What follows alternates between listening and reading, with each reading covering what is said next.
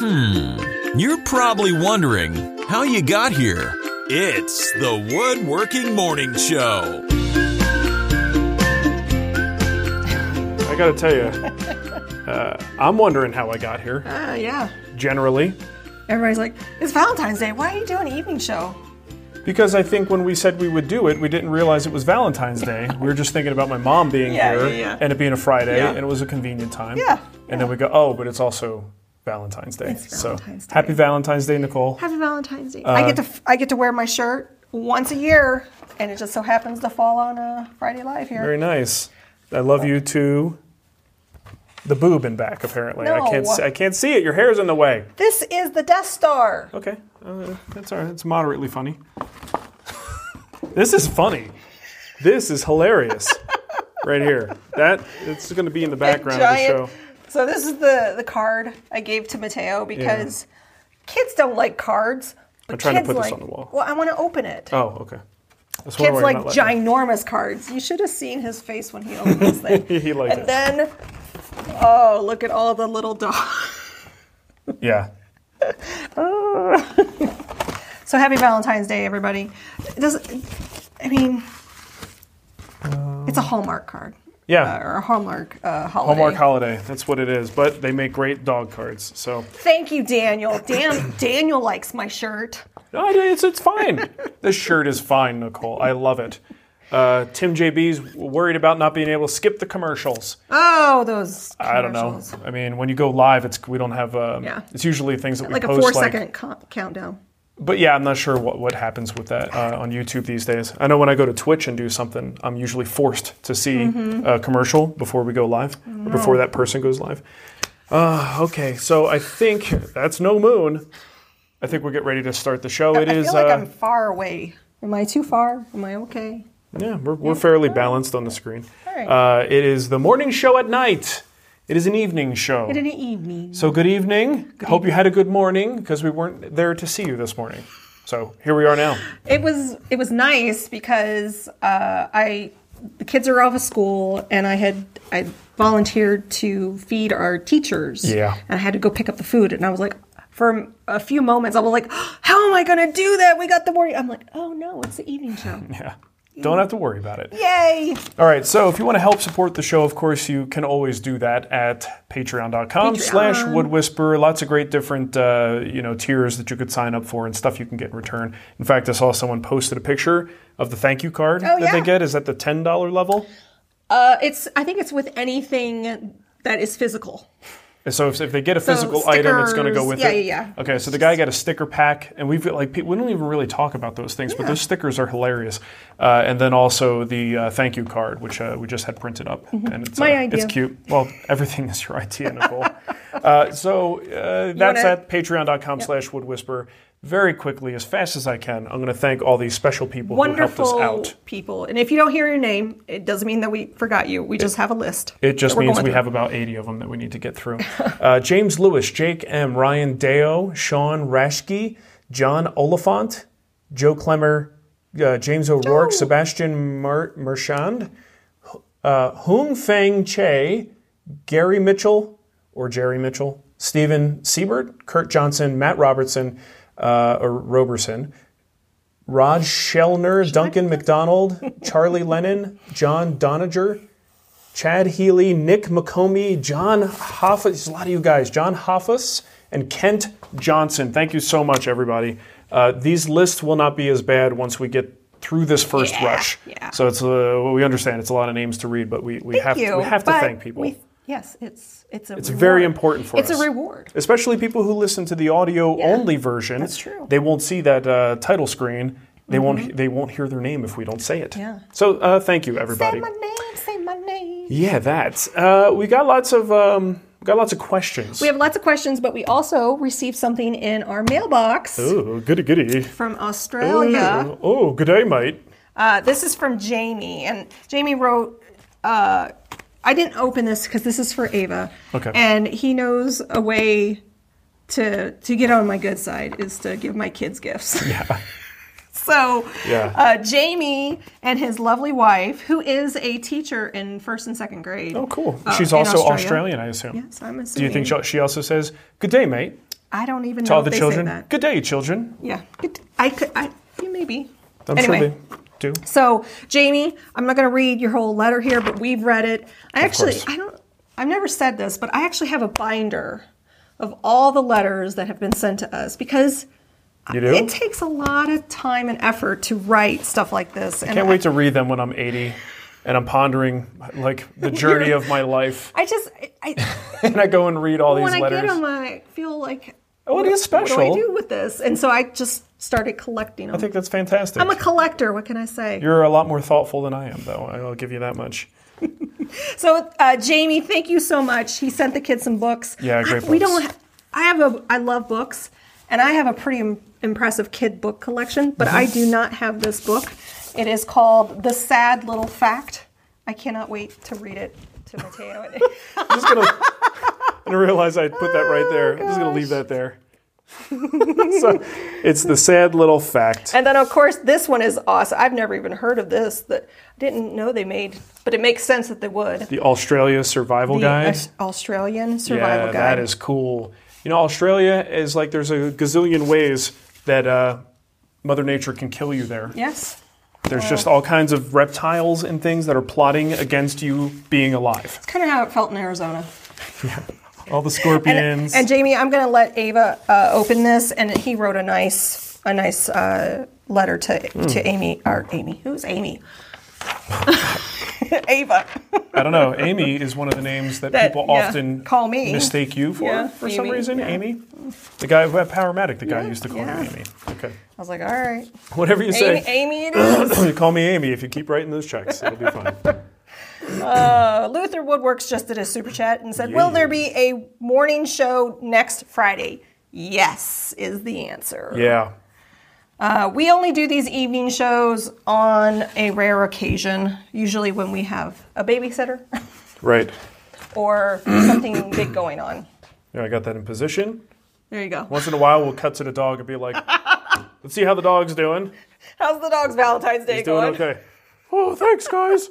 It's really great to be here. Dan said his wife is watching with him. Well, hello, Dan's wife. It's good to see you. Hope you're having a good Valentine's Day. Clearly you're not if you're watching us. You guys don't have a lot going on tonight. You know, I just don't like going out on Valentine's Day. I do not. I'd rather go out the day before or the day after. It's like going to brunch on Mother's Day. You know what I mean? Like, that doesn't usually work out. It's all right. But it's fine. I don't need a holiday for me to say I love you. I say it every night. I say love ya. Love ya. Mwah. And then we go to bed. Okay. And like drag our bodies into bed. Oh, is the day over yet? It's finally over. It's all going to end. Okay. So we have lots and lots of questions. Tons of questions. Oh, Luther. Yes, he said, I wasn't sure because of Workbench Con, and you are correct. Oh, well, clearly Luther knows more about our lives than we know about our lives. You don't want me just running this show. You're absolutely right. There will be no show next week because I will be in Atlanta. Yes. Dang, that's coming up fast. I won't be able to do the show. I told Jason today, I said, me laughing. I am looking for just about any possible excuse I could find not to go. I mean, I'm secretly thinking about this whole coronavirus thing. Is that going to be a big enough deal? Is it called the coronavirus? Yeah. Is it? Yeah. Oh. What? I don't know. It doesn't look like corona, though.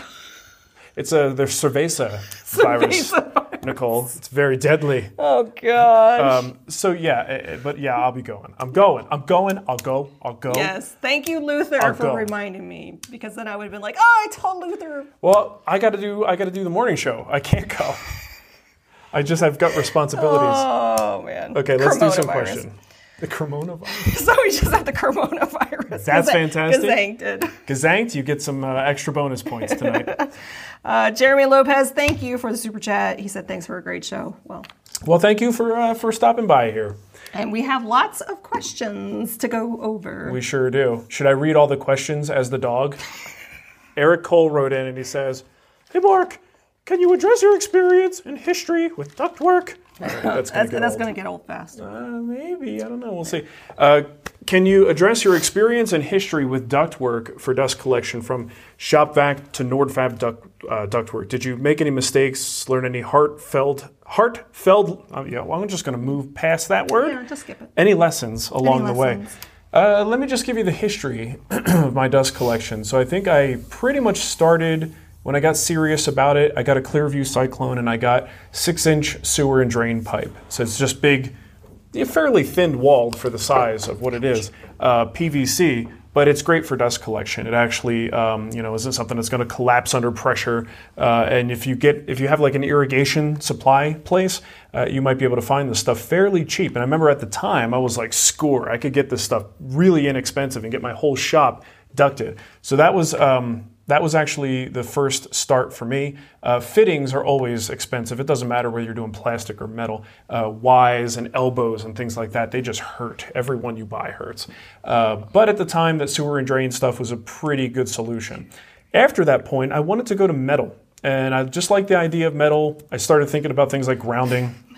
Metal. But ultimately, I don't worry about grounding anymore. But at the time, I thought about, maybe I should look into some of this ductwork that you could buy at like Home Depot. I can't remember the exact sizes or the gauge of the material, but generally speaking, the stuff that you would find at Home Depot, which might be like HVAC materials, is too thin. I've actually seen pictures of systems that have been crushed because they closed all the blast gates, and the stuff is so thin-walled, it just sucked in. So I would generally avoid that stuff. If you're going to go into things like snap lock pipe and you want to save a few bucks, look at places like, I got mine at Penn State Industries. I remember way back when they sold a lot of dust collection stuff, so check there. But you could buy it, it's flat packed, and you just kind of connect it yourself. That was a little bit thicker walled material, and that worked pretty well. And then over time, you just get to a point where you're working with companies, and they offer to do things like help you get some NordFab duct work, and you say, yes, please, and this stuff comes in. NordFab is like amazing. It's so, like, Jason and I had to do some things for the CNC today to move the ductwork back. It was so easy to adjust it. And if you're doing PVC or even a snap lock material, it's work. Every time you have to make an adjustment, it's a pain in the butt.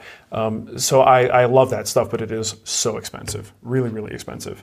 So that's kind of my journey, and I guess I kind of gave you some of the lessons along the way, where like don't go too thin. But if you're really looking for a budget system, I think the PVC is a pretty good solution.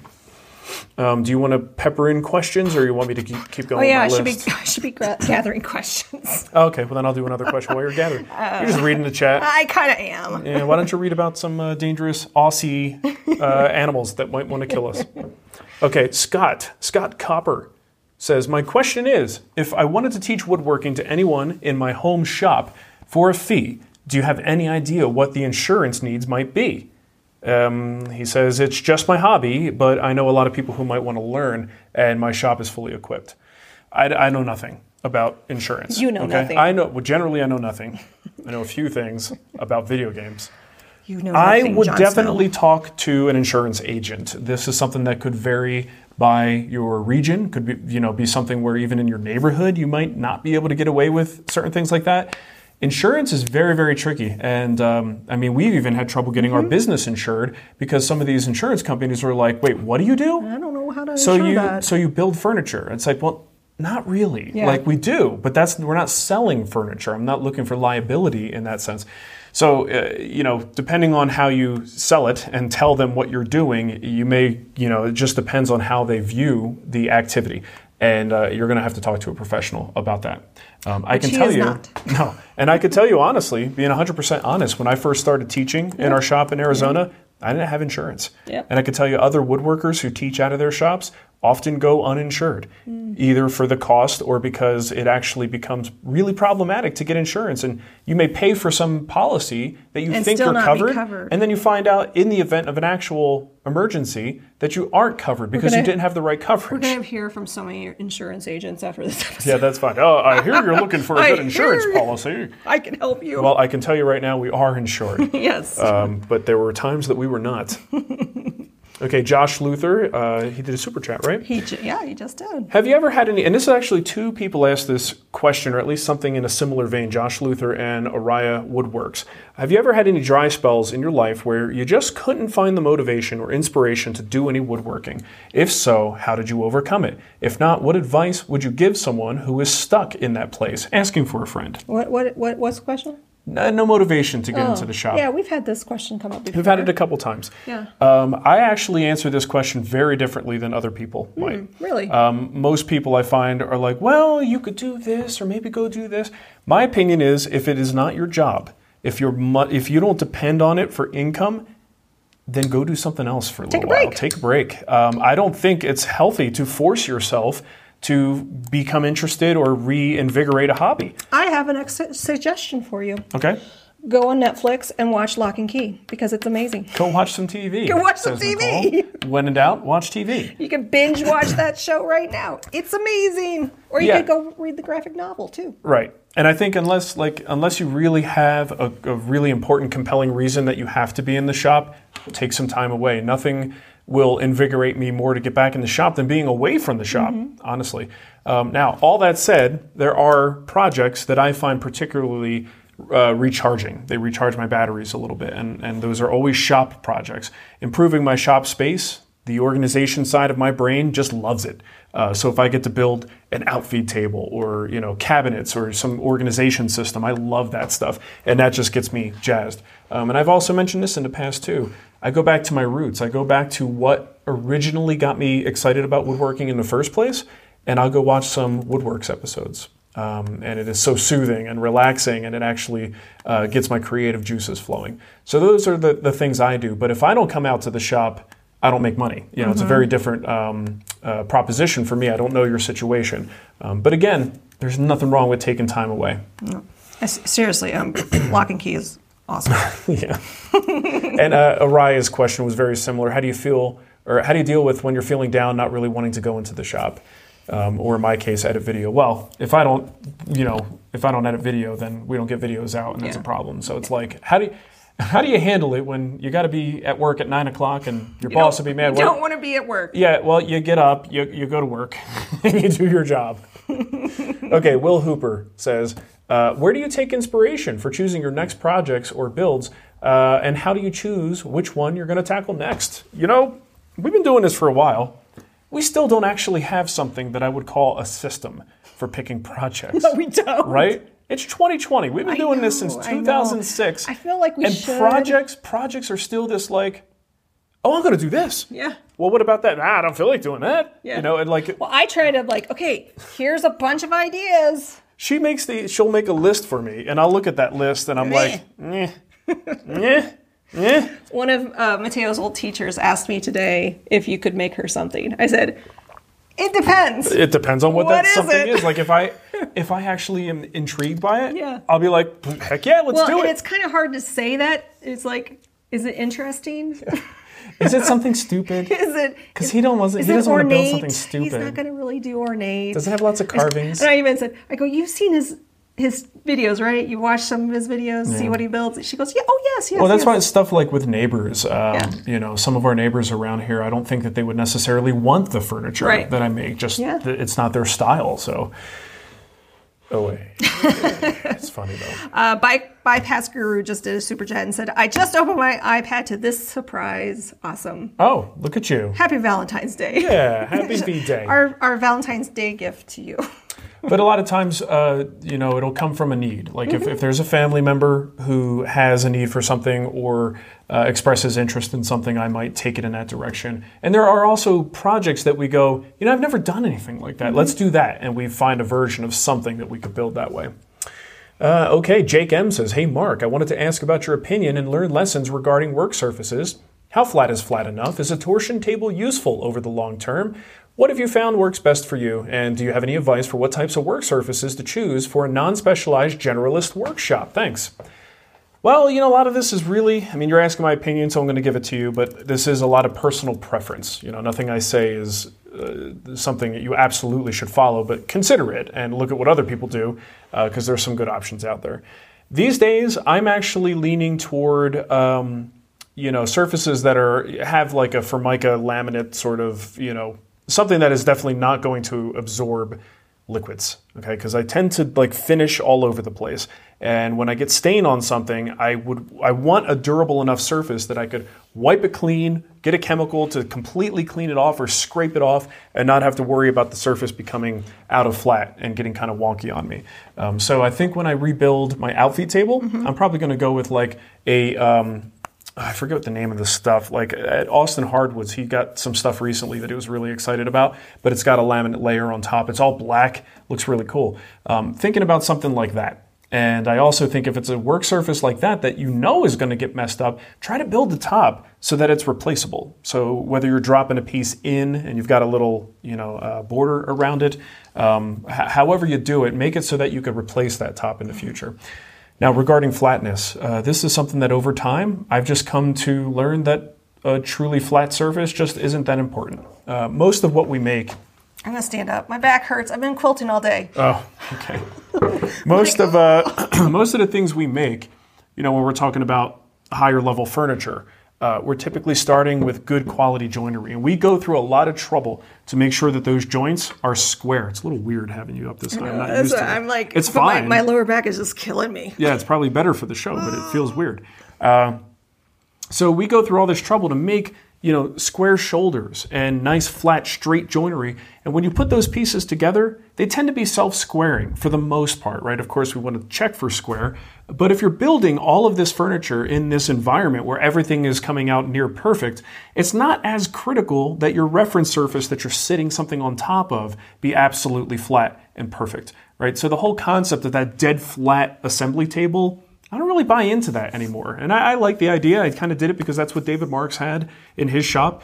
But as I've kind of gotten my own opinions over time, instead of just borrowing David's, I've decided that I don't really need a dead flat surface. So a big assembly table to me, man, if I could just get a couple sheets of 4x8 something with an impervious layer on top, so it's just nice and clean. And as long as it's like mostly flat, I'm good. That's fine with me. My workbench has never been flattened since the day that I made it, and it is not perfectly flat anymore. It's not terribly out of flat, but it's definitely not perfect.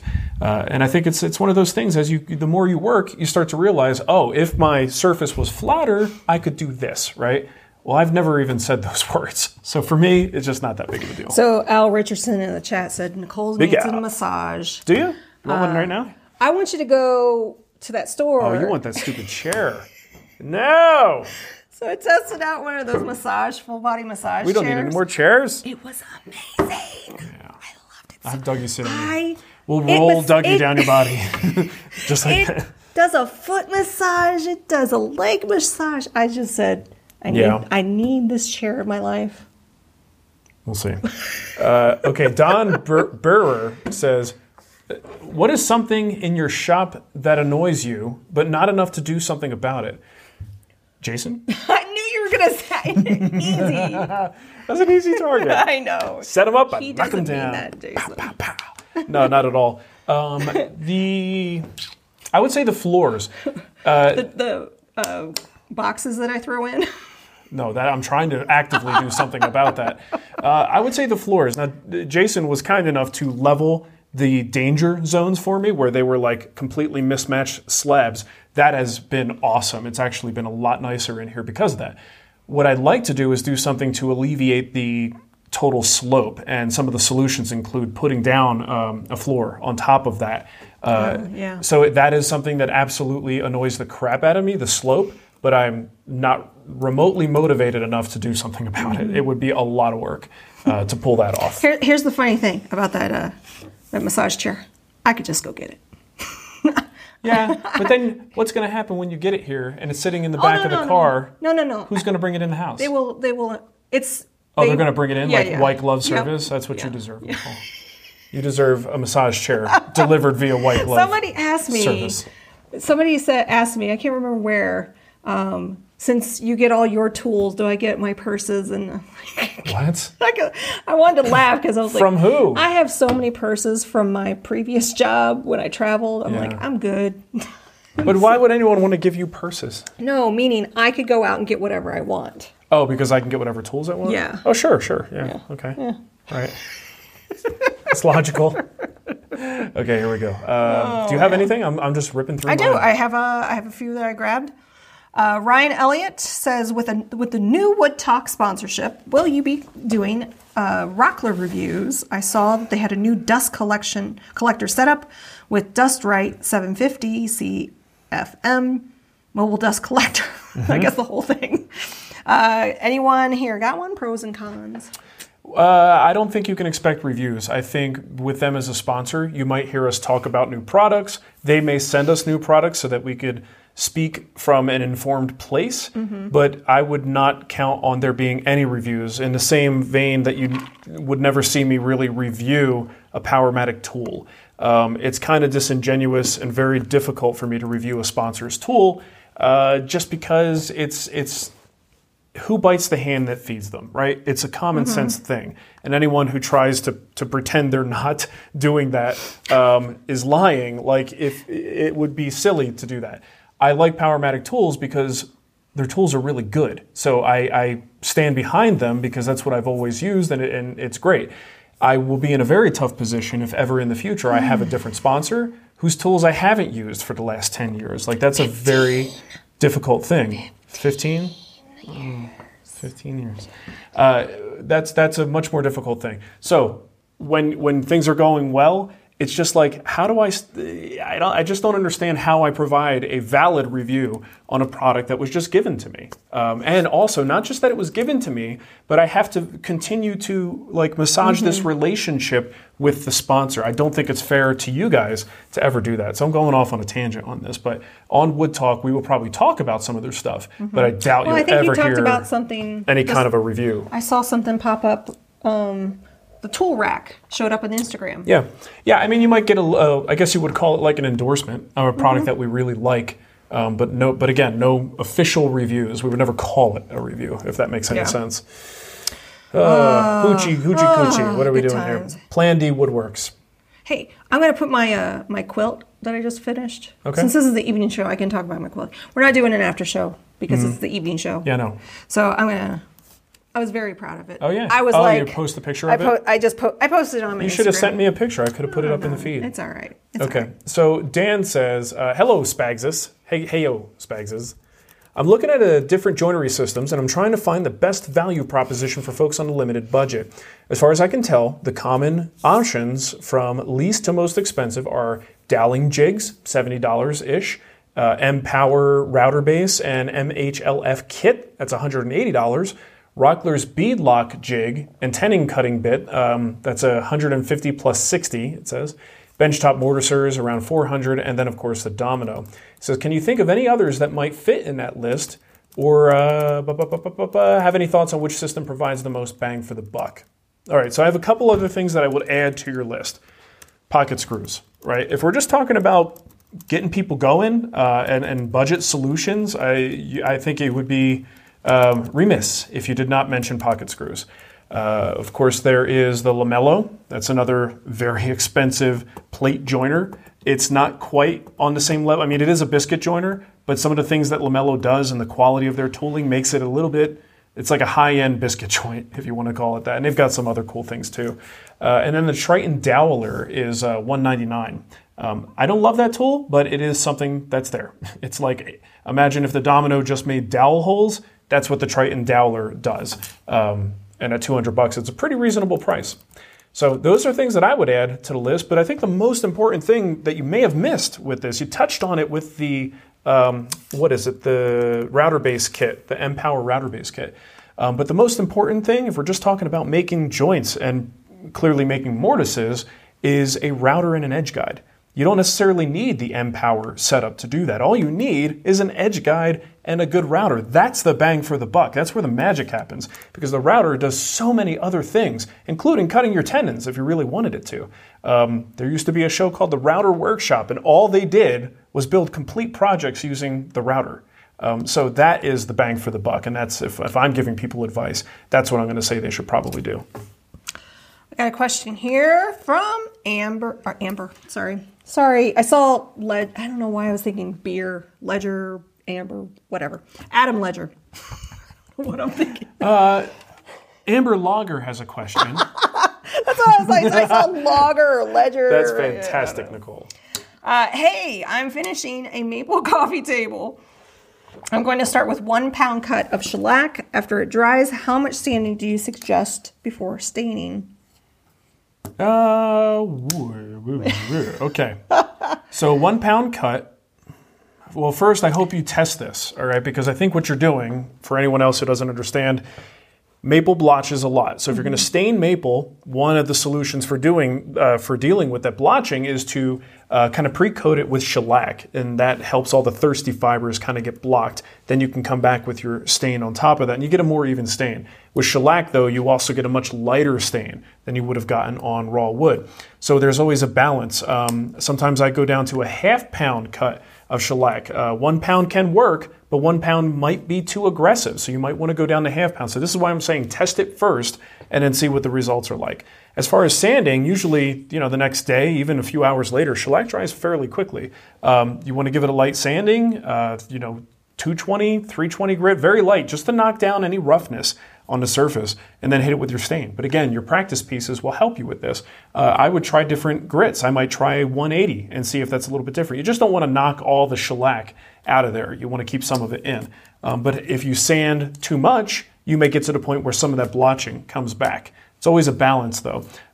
If you are working with, water-based dyes, things like that, and really there are other stains too. I don't know the current status of it, but Charles Neal's Blotch Control is so much better of a product than using shellac for that purpose. Shellac can work, but Charles Neal's Blotch Control allows the actual full color to occur, whereas shellac tends to block a lot of that color. I've got an article on this on my website.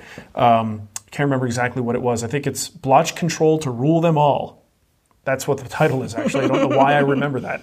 But that is something I encourage you to check out if it's still available. Since Charles passed, I don't know what the status of the business is, but I hope if they're still taking orders, I'm sure they could use the sales. So go check them out. I think you'll be far happier with the end result using that product versus shellac.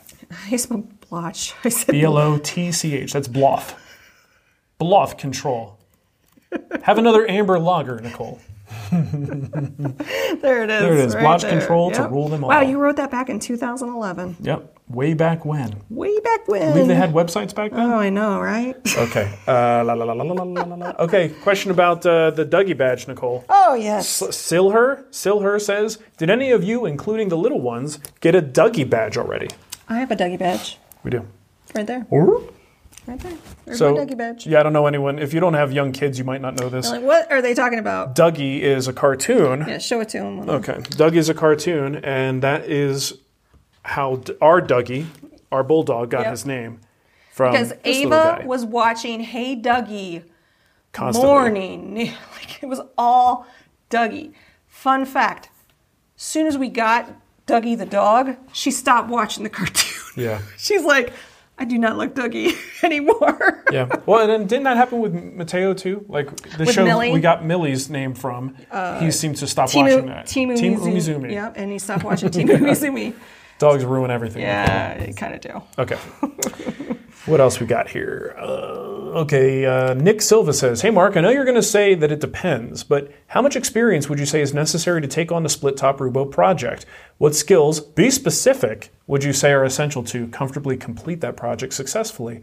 Okay, I'm going to read this directly from the Guild website. If you go to the sales page for the workbench, go down to the bottom left. There's a lot of information there. One of those paragraphs says, can a beginner make this bench? Most of the demands of this project are physical. The big boards are not easy to move around alone. Some skill is required to complete the joinery tasks, but if you are good at taking instructions, the videos will show you every single step of the process. There are some folks who have made this workbench as their very first woodworking project. While this is awesome to see, I think most people will be happiest building this workbench after they have a couple of projects under their belt. So I don't think it's a great absolute beginner project, but I do think most people who have the tools that I recommend on that project will fairly easily be able to follow along and get it done. It's just a long project with big, heavy pieces. That's the biggest part of it. The biggest challenge of it, yeah, big, beefy pieces. like the jointing operation is a little rough. You've got very long boards, so getting those all jointed nicely and then flattening your slabs, it's just labor. It is not necessarily something that I think there's a whole lot of specific skill involved.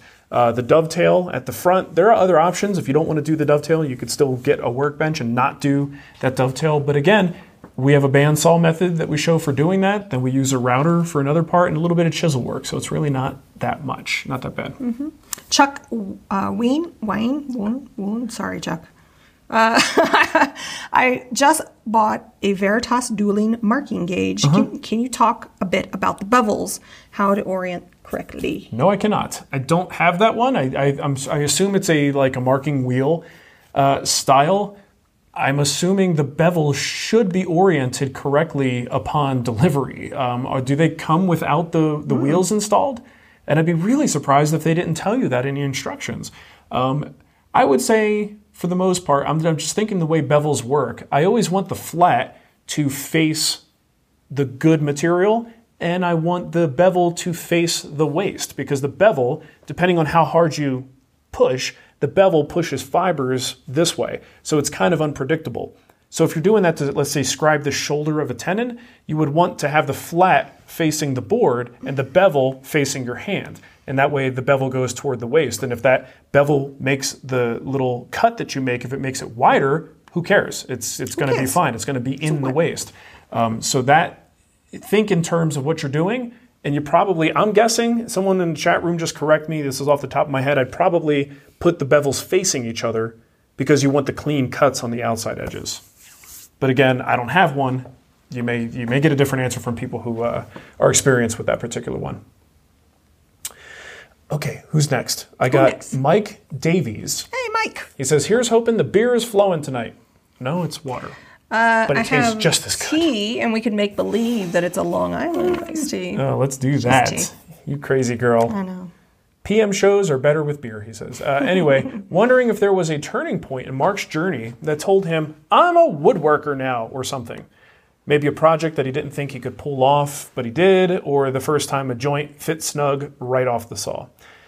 Okay, so for me, the moment where I felt like I was a woodworker was not based on like accomplishments in the shop. It was when I was able to leave my current occupation at the time and do something else. And I think the first day that I go, all right, it's 7 a.m, I'm going to get started. And it's like, well, now I've got a 8+ hour day to do things in the shop. What am I going to do? And you don't have me going, get out of the shop. Come back in. Let's go do something. Let's go watch The Bachelor. I didn't watch The Bachelor. Temptation Island. That I did watch. There you go. It was standing in the shop going, wow, this is what I do now. Or like going to meet someone and they're like, hey, what do you do for a living? And it was like, I can't say that I work in science anymore. I'm a woodworker. And I think that was the turning point for me when I actually did go pro and quit my job and had to answer the question, what do I do for a living? I build furniture. That was when it really hit me. Prior to that point, it was just, it was a hobby. So what else I got? Yeah, Jeff Smith. Did I just do that one? No, that's the next one. Yeah. Okay, when starting up your power tool set, would you consider a planer or a jointer to be more important tool to purchase first? Also, knowing that a helical head is exponentially better than straight knives, don't tell Philip Morley, is there much difference between the cutting ability of a budget brand benchtop model like Rikon versus saving up for the Jet Powermatic if they both have a helical head option? Okay, so I have an article on the website. It's called Which Comes First, the Jointer or the Planer? Or which comes first, planer or jointer? I don't know which order I went in. I'm just going to type in which comes first. That's fine. Yeah, it's which comes first, planer or jointer. Yeah, it's a classic conundrum. And I always say that the planer comes first. I think with a planer, you can do more. You could buy some pre-milled stock and then resurface it and get it down to a thickness that you need it to be. You can use sleds in the planer. If you have really unruly surfaces and they're not really flat, just any kind of rough stock, you could use various different sleds with the planer to get one face flat and then flip it and do the other face.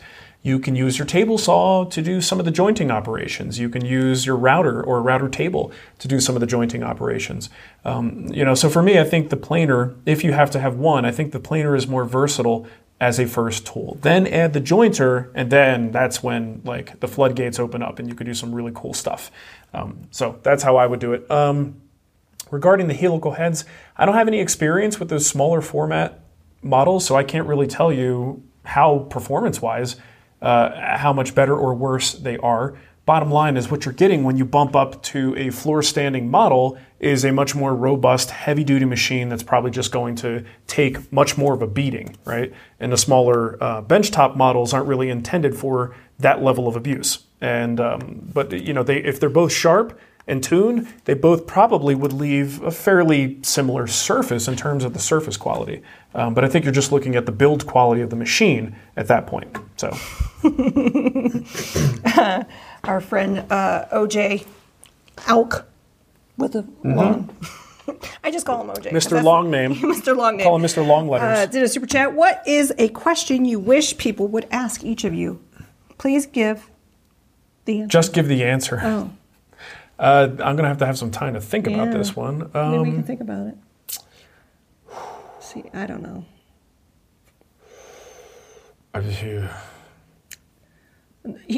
Blonde. Sleep. Okay. I know what the question is. Okay, Mark and Nicole Chapelski. Those are our buddies that have our same names. Yes, Mark and Nicole. When pre-finishing, is it worth taping off the shoulders of a joint? I was rewatching the Green and Green inspired entry bench, and it looked like on the legs you didn't worry about taping off where the shoulders of the rails meet up with the legs, but instead only relied on the mortise and tenon itself for their strong glue bond. Since it's an end grain to long grain connection, and most important part of the mortise is the mortise and tenon joint itself, does glue on the shoulders matter all that much? It does not. Generally, the shoulder is there for more of a mechanical structural advantage, right? Once that tenon is in the mortise and it's being held in place, that shoulder is there just to kind of resist any kind of movement, any kind of racking that might happen. You don't really need glue there. If you get glue there, it's fine. So that's why I don't really worry about it. If I get a little bit of finish on the end grain of that shoulder, it's not really doing much anyway. I usually don't put glue there because glue in that spot absolutely ensures squeeze out. And then you have squeeze out in the corner of a spot that's just, and then I guess if it's pre-finished, you just wipe it with a wet rag. It's not that big of a deal. But if you're really picky about this stuff, like I can be sometimes, you put a mortise and tenon joint, you get glue into that shoulder, and you push that thing home. Sometimes if you look really close, even if you get as much as you can out with a wet rag, you'll see when that glue dries, look very closely. Instead of having a nice even line where the two pieces meet, you've got you could just kind of see the plastic in there, the dried glue, and that kind of thing can drive me nuts. So yeah, I don't worry about it too much. So don't worry about getting it on the shoulders. Was that your watch that goes tick-tock? It was telling me, Mark, you could still do it. There's still time to get your move and exercise My rings watch closed. says, I just give up. Yeah, don't worry. ding ding, don't bother. Don't bother. It's already 7:15. Go eat some ice cream. It's all over. I didn't charge my watch, and I guess it was around 11 o'clock. It was like, oh, you have 10% left. I'm like, ah. Yeah. So I wasn't wearing it for half the day. I've got a question here from Tim JB. If you could get the stock pre-milled for the Rubo in advance, how many days on the West Coast would you be comfortable within letting them sit in the shop before starting the project, especially the top? Well, where's it coming from? Yeah. I know you tell me where you are, but that doesn't tell me where it came from. This is hard for me to know, without that information. How long would you would let wood acclimate a few days in Arizona? Here's the thing, though, but he's bringing in pre-milled material. Oh, yeah. I would say because the workbench is big and heavy and has big joints, once you get things glued together, it's not really going to move all that much as a unit, right? So I would say if this is pre-surfaced material, I would say start right away. Get that stuff into the glue ups, get everything going, get the base going, get this thing assembled. I would say as soon as possible. Now, if you're bringing in rough stock and it came from a place that you absolutely know is of a very different humidity level, Yeah, certainly you might want to let that stuff sit in the shop for several weeks, or as long as you could tolerate, just to let it acclimate. And if you have a moisture meter, you can check the wood and just see where it's at and where it's headed.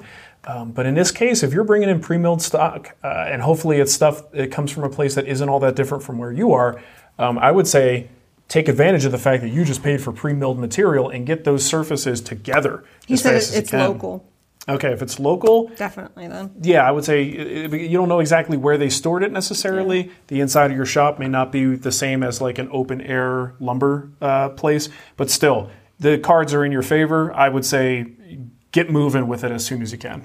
Otherwise, I mean, if you let it sit, think about the alternative. You let it sit, those pre-milled pieces may not be flat anymore than what you just paid extra for that, and you're not going to be able to use it. You're going to have to reflatten everything if it does move. So, G-Force Racing 20.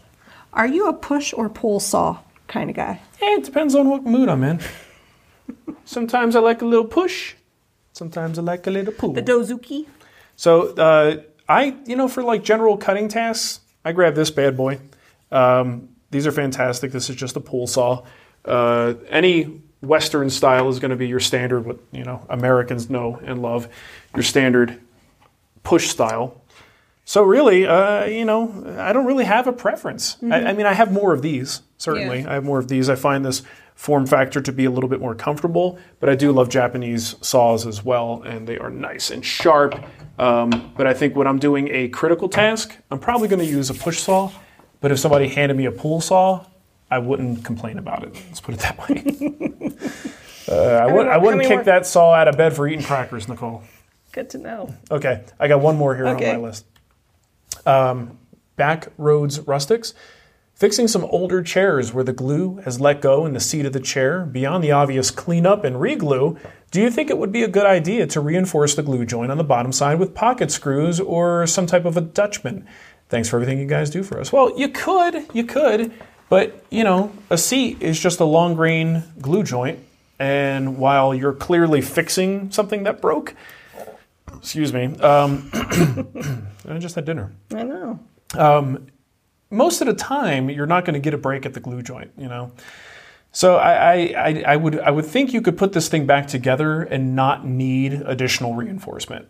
But if you really feel like putting a Dutchman in there, go for it. But ultimately, if you're able to clean up the surfaces and get good clamping pressure on there, you shouldn't have anything to worry about. And no, I would not use pocket screws. Just on principle, I wouldn't use pocket screws there.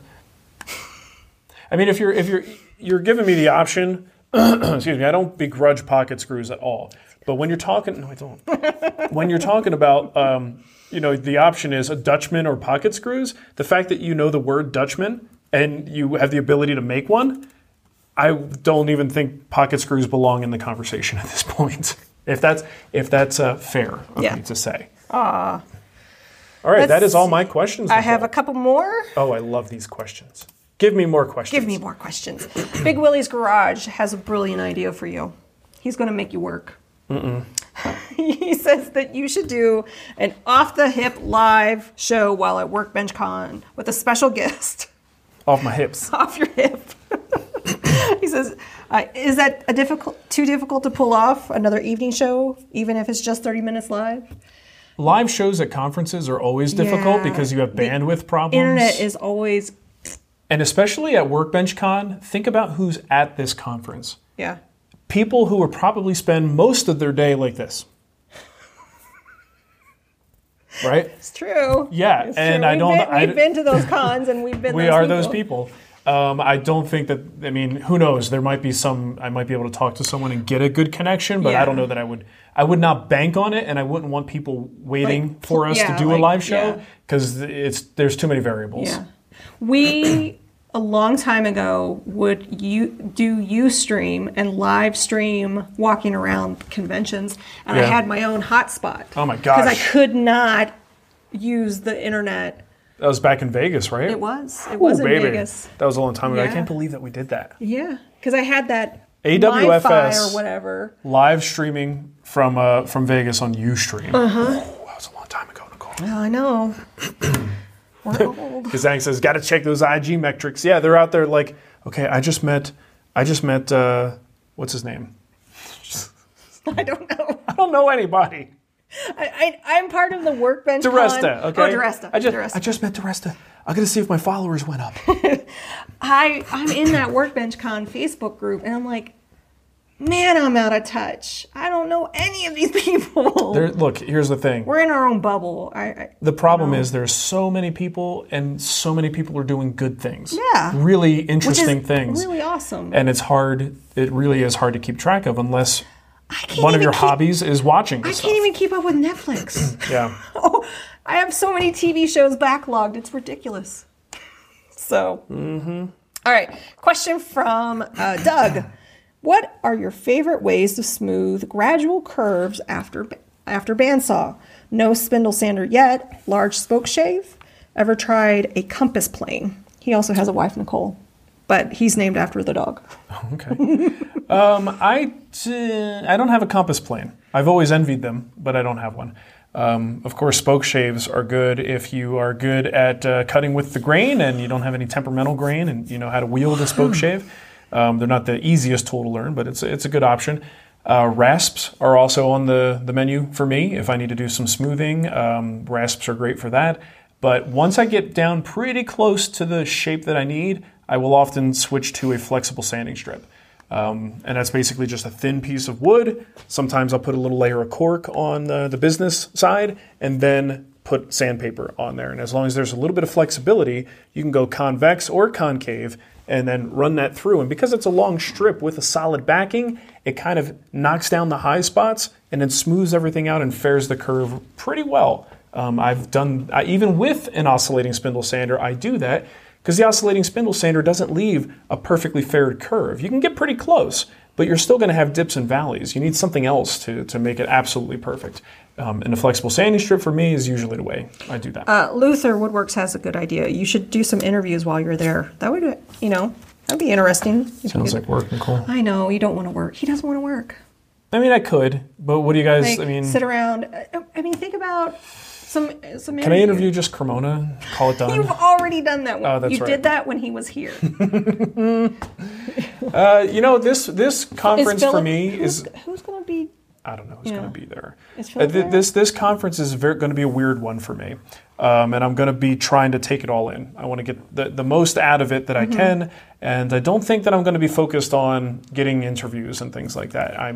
It's a weird conference for me. So I don't know. Half the people that are going to be there, I don't even know who they are. So it's not like if I went to a woodworking conference where I'm like, because it's not my gosh, woodworking. Look, that's so-and-so over there. Like I know a lot of people in the woodworking world. Yeah. This is people in social media.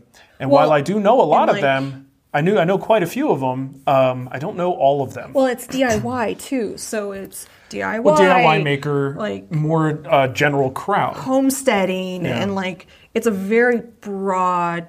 The other thing is, I almost feel like if I were there talking to someone and doing an interview, I would be talking more about the things we make, and I almost feel like that's not the conference for that. Would they be surprised to be asked questions that have nothing to do with their numbers or what their favorite hashtags are? Yeah, I don't know. You know what I mean? I don't know. Would that be an awkward? Hi, can we talk about the things you make? Yeah. Today? I don't know. As you can see, I'm very cynical about this whole thing. Tim JB, I don't know if you're joking. Hit up Alex Snodgrass to do a bandsaw setup video. What's that? We already have one of those with Alex, right? You think we should do another one? We already did two. Yeah, we've got one. We did two, right? No. Well, yeah, there's two, but they're not. There's one primarily focused on the setup, and the other is showing off some of Carter's products. We did that about 2 years ago. 2 years ago? Yeah. So it's on the website. Check it out. Yep. It's good. Let's see. We got a question here from Scott K. Hey, Mark, I can't remember. Do you have an oscillating spindle sander? Yeah, you do. Yeah. Yeah. Oh, that's it? That's all there is? Yes, I do. Yes, I do. I love it. I've got a floor standing jet model. It's the jet. Oh, yeah. I won't recognize Nick Ferry. He's lost almost 100 pounds. I follow him on Facebook. So I might Is he going to be there? I don't know. I don't know who's going to be there. Yeah. I know I'm going to be there, and I know Cremona's going to be there. Yeah. I know some of the speakers. You're just going to be stuck to Cremona, and you'll just... Cremona, take me where you go. I just wish he was bigger because I would hide behind him. The problem is... You know what? Cremona is taking my place. That is what's happening. He's my front. Where someone's like, oh, hey, nice to meet you. I'm like, push him in front. Oh, God. I just wish he was bigger. Yeah. I try to hide behind him, and it's like me hiding behind Mateo. People can just see me. Yeah, you're like, I can see you, right? You're right there. You're right there. Glenn74, what is your favorite upcut, downcut router bit? You mean brand? I don't know. It just says your favorite. Is there... I mean, I've got a lot of MLCS bits. Mm-hmm. I have a lot of white side bits. Mm-hmm. And usually when I go for your typical upcut, downcut spiral, those are like the two companies that I'm looking at most of the time. Brian Thorpe, I have an old tool chest that has not been open for 50 years. Ooh. Some plastic screwdriver handles deteriorated and the fumes rusted all of the metal. Weird. Oh, wow. Have you found anything that will remove the rust? Okay, I'm not really the big refab kind of guy, but there are products out there that will aggressively remove rust. I don't know exactly what they're called, and you might want to talk to people who work with metal and old rusty stuff, because some of them are certainly going to be better than others. Others, there might be some that may do damage that you don't want them to do. So look around for people who do restorations and things like that and see which specific rust-removing products actually work well and don't diminish the quality of the surface, or at least don't destroy the surface. Mm-hmm. But you don't want rust removal advice from me unless it's like light surface rust. If we're talking about deep rust and pitting and things like that, that's not something I know a whole lot about. Luther said you did a lighthearted interview video from Woodworking in America. Yeah, I remember that one. Yeah, that was nice. I'll just go back and watch that. Just go watch that. I did it once already. All right. Do we have any other questions from your side? No, I'm done. I mean, right. I got the live chat and anything you have. Since we are not doing a show next week. Everybody's saying Vaporust. Oh, well, there you go. As a product. And navel jelly. Navel jelly? Yeah. Like belly button jelly? Oh. Yeah. There you go. Get out of here. No, there's a product called navel jelly. But I always do think of belly button jelly. There's the show title, by the way. Oh my gosh. You mean belly button jelly? By the way, you see that can up there next to the WD-40? No, I'm blind. Oh, you don't have glasses on. You should look at mine. There's a can of navel jelly lubricant. It's a brand. It's a little blurry for me. Okay. I mean, it's belly button jelly. Belly button jelly. Belly jelly. Belly jelly. Okay. I like that. Belly jelly. All right, so back to what I was saying. Oh. Since we're not doing a show this week, we had 15 questions submitted on the Patreon post. So I'm going to pick 2 winners. Okay. We're done with the show? I think so. Okay. Unless you have something that you want to discuss. I'm out of questions. I think I'm going to go inside and eat something. Can we go get ice cream? Yeah. Maybe not. It's 7:30. No, let's go get ice cream. You sure? All right. So I do my random org. Number 3 was the winner, the first winner, and it just so happens to be Josh Luther. Luther. Oh, no kidding. He was number 3. 1, 2, 3. He was very active in the chat today. Yes, he was. Josh, you won a guild project. Yay! Not only did you get your question answered, but you're going to get a project. I'll post in the Patreon post my email, Nicole@thewoodwhisperer.com, and you can pick any project you want to unlock. And my second winner is going to be number 14. Number 14. 14. That's all the way down. And that is going to be Mark and Nicole. Oh, very nice. I'm sorry. I would say Chapelski. Hey, if you're playing that drinking game, you just drank. Chapelski.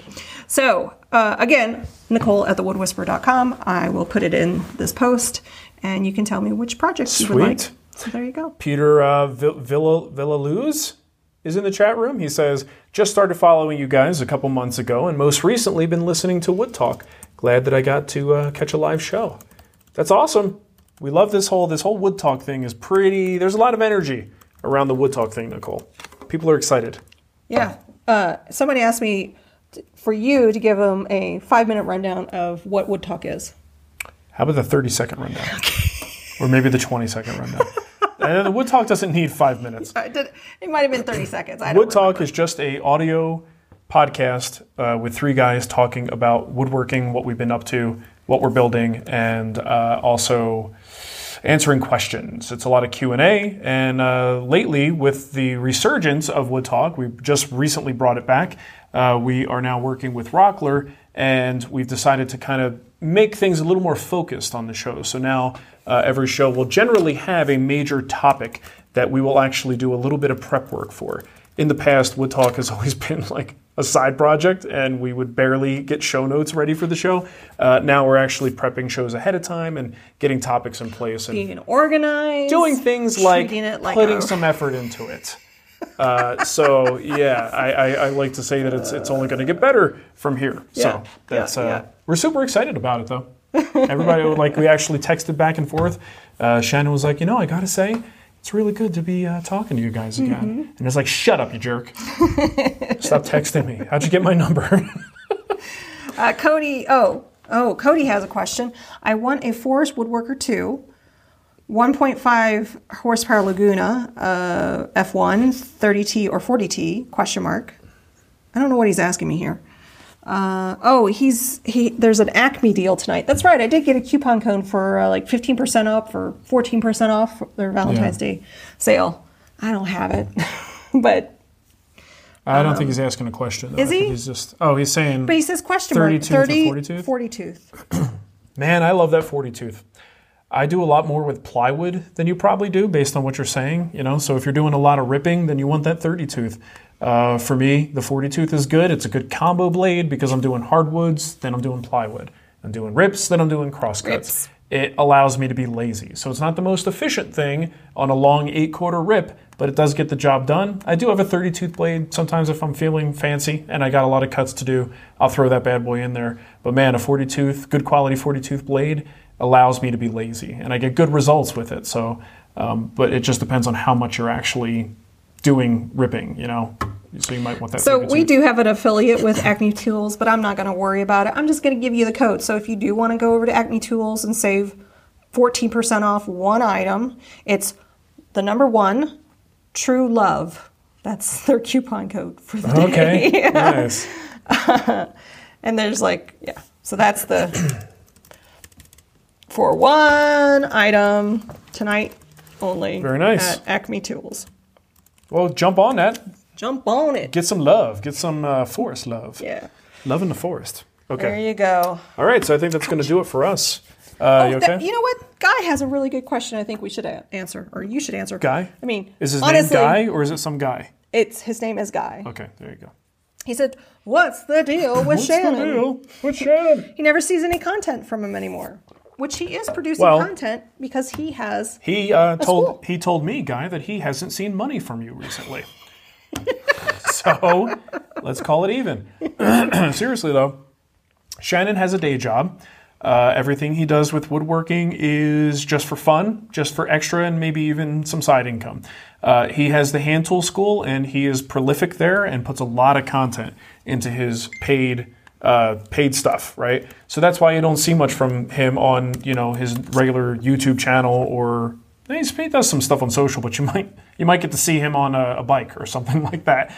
But honestly, he's very invested in his hand tool school community. But he's still around. He just doesn't feel the need or desire to put a lot of free content out there. Handtoolschool.net. Handtoolschool.net. What was he thinking getting .net? Because .com was taken. Yeah.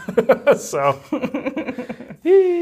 Okay, what are we doing? We're done? We're done. We better go put our kids to bed. Dave, he said, call the fire department. You're going to need a burn unit. No, it was funny. We had a text about that today where he was saying someone was giving him crap about not doing enough, free content. And it's like, well, you haven't paid me any money.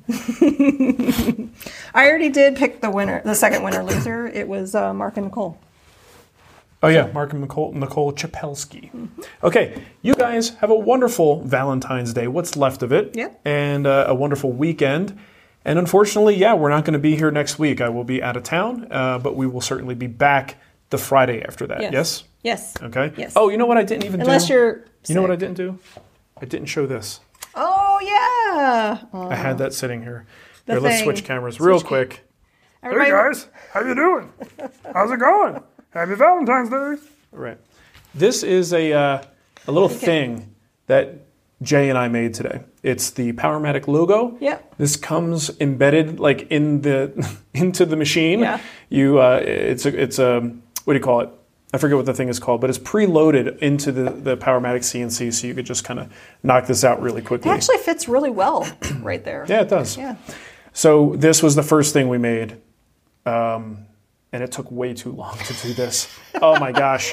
It's giving you a different perspective, I think. It really is. I mean, I've known a lot of CNC operators, and I know what goes into it, and I've always known it's a world that's a whole different thing, and it's a whole different discipline, and that's why I usually pay other people who've done all the hard work so that they can do that stuff for me, right? So it's a very different thing to do it myself and, just understand how it all works, because it's not clearly laid out in the way like you might expect something to be, right?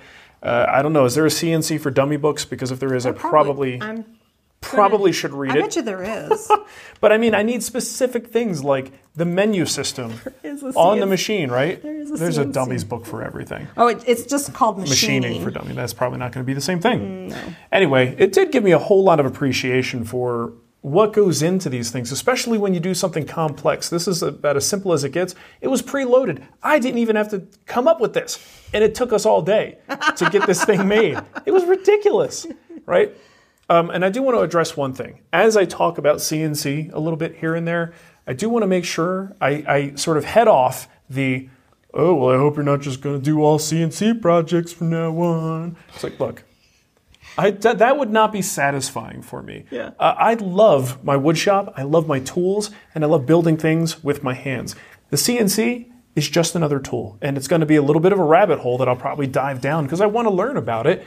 I don't know how much of it's going to make it into my furniture per se. I will probably be using the CNC to do things that I cannot do the other way. And we're going to be using them to make templates and things that we sell on the website. And I don't know, like little carvings. And Jason's interested in it too. Jason wants to learn it as well. Yeah. But if you're worried that suddenly the Wood Whisperer is going to become a CNC channel, worry not, my friends. You're the CNC whisperer, man. I can tell you that I'm going to try it, but I'm probably going to suck at it for a very long time. Yeah. And I will try to do things with it, but I don't think you're not going to see me batching out projects on the Wood Whisperer using a CNC. That would be silly. That's not what we do. We teach people how to do woodworking. So, don't worry about it is what I'm saying. Trust me, it's going to be fine. Everybody settle down. Settle down, Nicole. Put on your new name tag. You look like we just put your name on there. You look like a oversized name badge at a conference. Flo. It reminds me of like the badges that they on Alice. I'm dating myself. Yeah, I know what you're talking about. Kiss my grits. Kiss my grits.